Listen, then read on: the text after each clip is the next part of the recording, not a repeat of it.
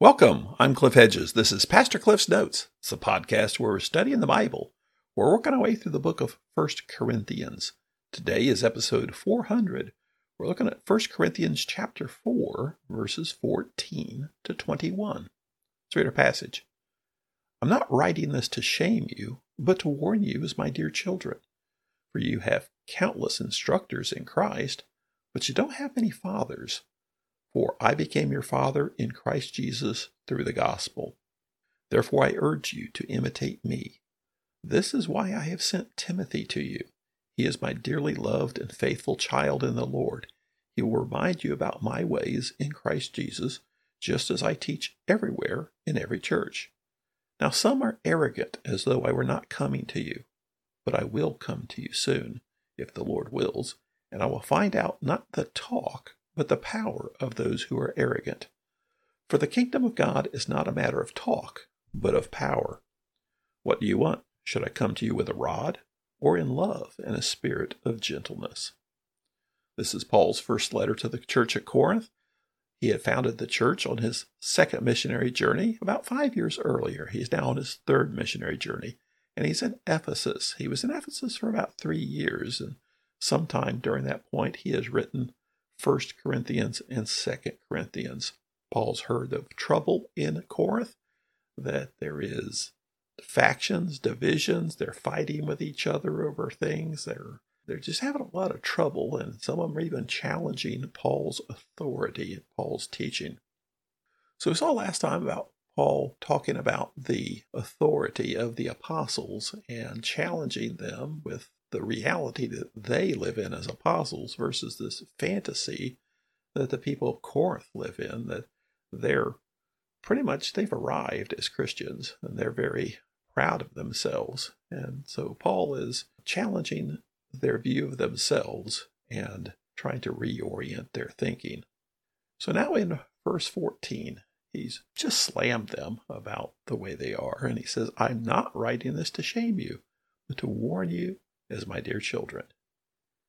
Well, they should be ashamed. So he says, I'm not writing this to shame you, because that's not his purpose, to shame them. But if they actually read the letter, they should be ashamed. They should feel very bad about how they have been acting, how they have been thinking. But his purpose isn't to shame them. His purpose is to correct them. He says, I'm not writing to shame this, but to warn you as my dear children. And that's the relationship he is appealing to here as his children in Christ. He's not coming to them as an apostle of God, commanding them. He's urging them as his children to correct their behavior. Verse 15, he says, For you may have countless instructors in Christ, but you don't have many fathers. Now the word gets translated as instructor. Notice it doesn't say teacher. It says instructor, because this is a word that actually, it would almost be like a nanny, someone who is in charge of children and take them back and forth to school and care for them, but not actually be their formal teacher. So guardian is the way it gets translated in some Bibles. They are an instructor to a certain extent, but not a formal teacher. And if you said teacher, it's the point here is you have a lot of people influencing you throughout your life, but you don't have a lot of parents. And Paul's pulling the parent card here, that I founded the church in Corinth 5 years ago. I was there. I founded the church. I brought the gospel to you. And because of that, you are my spiritual children. So you don't have any fathers. You may have a lot of instructors. It says, For I became your father in Christ Jesus through the gospel. He is the one who brought the gospel to Corinth. He's the one who preached to them, and they came to faith. So he's using more of a relational challenge here in urging versus just straight authority.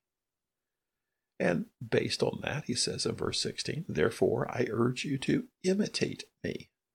They have behavior problems. They're not acting right.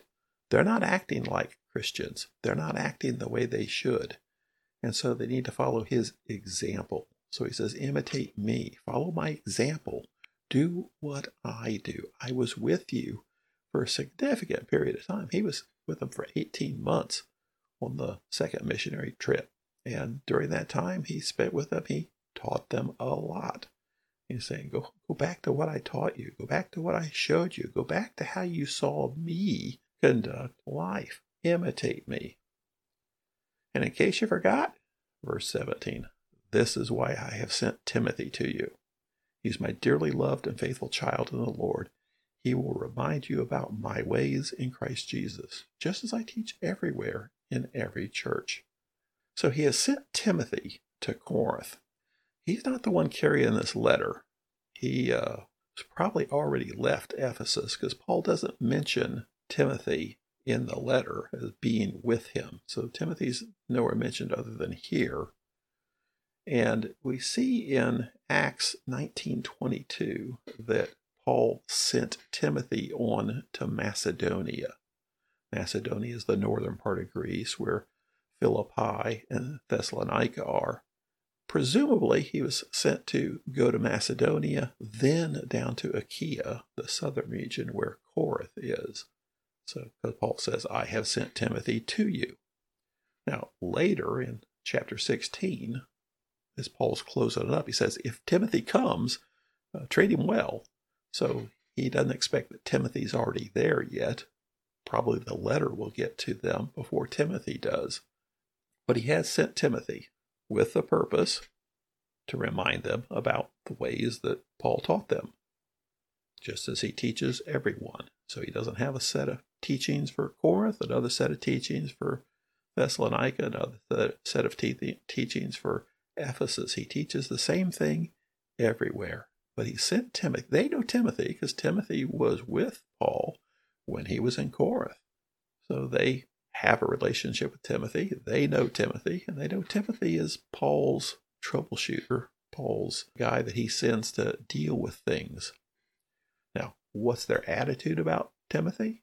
Because some of them seem to have a bad attitude about Paul. Don't know, but he has sent Timothy anyway to help them, to remind them, to show them, to bring back to remembrance what he taught them when he was there, what he and Timothy and Silas taught them when they were there. Verse 18, it says, now some of you are arrogant, as though I were not coming to you. This goes along with the idea we brought up a couple times ago that it seems there's a certain group there in Corinth who are pretty much anti-Paul, that they're bad-mouthing Paul for some reason. They're discounting Paul. They're challenging his authority as an apostle. They're challenging his teachings. They're very down on Paul. And he's dealing with them directly. So far it's been pretty generic about the church. Now he's focusing in on this group who are troublemakers as far as Paul goes. And he says they're arrogant, as though I'm not coming. Verse 19, but I will come to you soon, if the Lord wills. And I will find out not the talk, but the power of those who are arrogant. Now this is interesting talk. So he says, I'm coming. Now it depends on God as far as when I come. So the time frame could be a little loose. But the certainty is I am coming. The arrogant think I'm not coming. They're acting like I'm not going to show up. Well, I am going to show up. Now he brings up this idea of talk versus power. We had seen that earlier in the letter. This contrast between talking and power. Because their talk, they like their eloquence. They like eloquent speech. And it's all rooted in human wisdom. That's why he's been hammering this idea that human wisdom and God's wisdom are not the same thing. God's wisdom comes from the gospel and is the power of the Holy Spirit. Human wisdom is just that, and it doesn't count much when you're dealing with spiritual issues. He says, so I'm going to come. I am coming down there, and we'll see what goes on then, because I'm not too impressed with their speech, their talk, their wisdom. I want to see what kind of spiritual power they have. Verse 20, For the kingdom of God is not a matter of talk, but of power. By talk, he doesn't mean the gospel isn't important. He's talking about this idea of how you speak, that you use eloquence of speech and convince people by your clever words and clever arguments. No, we're dealing with spiritual powers at work here. Their talk is rooted in human wisdom. Paul's gospel is rooted in the power of God. So he challenges the troublemakers directly. Yeah, I'm going to come down there, and we'll see who has the authority that God has given. Now, verse 21, this is not directed at the troublemakers. This is directed at the whole church. He says, what do you want? Should I come to you with a rod or in love and a spirit of gentleness? He says, how do you want me to treat things when I come down there? You want me to come down there and discipline you? Or do you want me to come down there and love you? He calls them his children, and he's urging them to change. And so he's basically putting them back on them. How I show up and how I deal with you depends on you.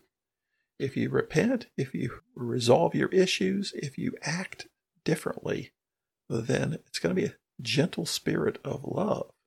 If you keep going the way you are going, it's going to be some hard discipline. So it's direct to the whole church, because the whole church is allowing this to happen. The church should be dealing with the troublemakers. You shouldn't have to have Paul come and deal with the troublemakers. The church should be dealing with the troublemakers. That's part of the problem in the Corinthian church, is they're not standing up for the gospel. They're not standing up for correct behavior. They're just allowing everybody to do whatever they want and go a little wild. So the church should have already dealt with this problem. So Paul's made this long argument about human wisdom versus God's wisdom. He's challenged them that they're hung up on human wisdom and they've missed God's wisdom, that they're still acting like infants. They're not even acting like believers, so you can't treat them like believers. He's challenged them on how they view apostles. He's now challenging directly the troublemakers who are discounting Paul himself. And he's telling them, and I'm coming down there. I've already sent Timothy, and I will follow, and we'll see when I get there who God really has empowered. Thanks for joining me. Join me again next time as we continue working through 1 Corinthians.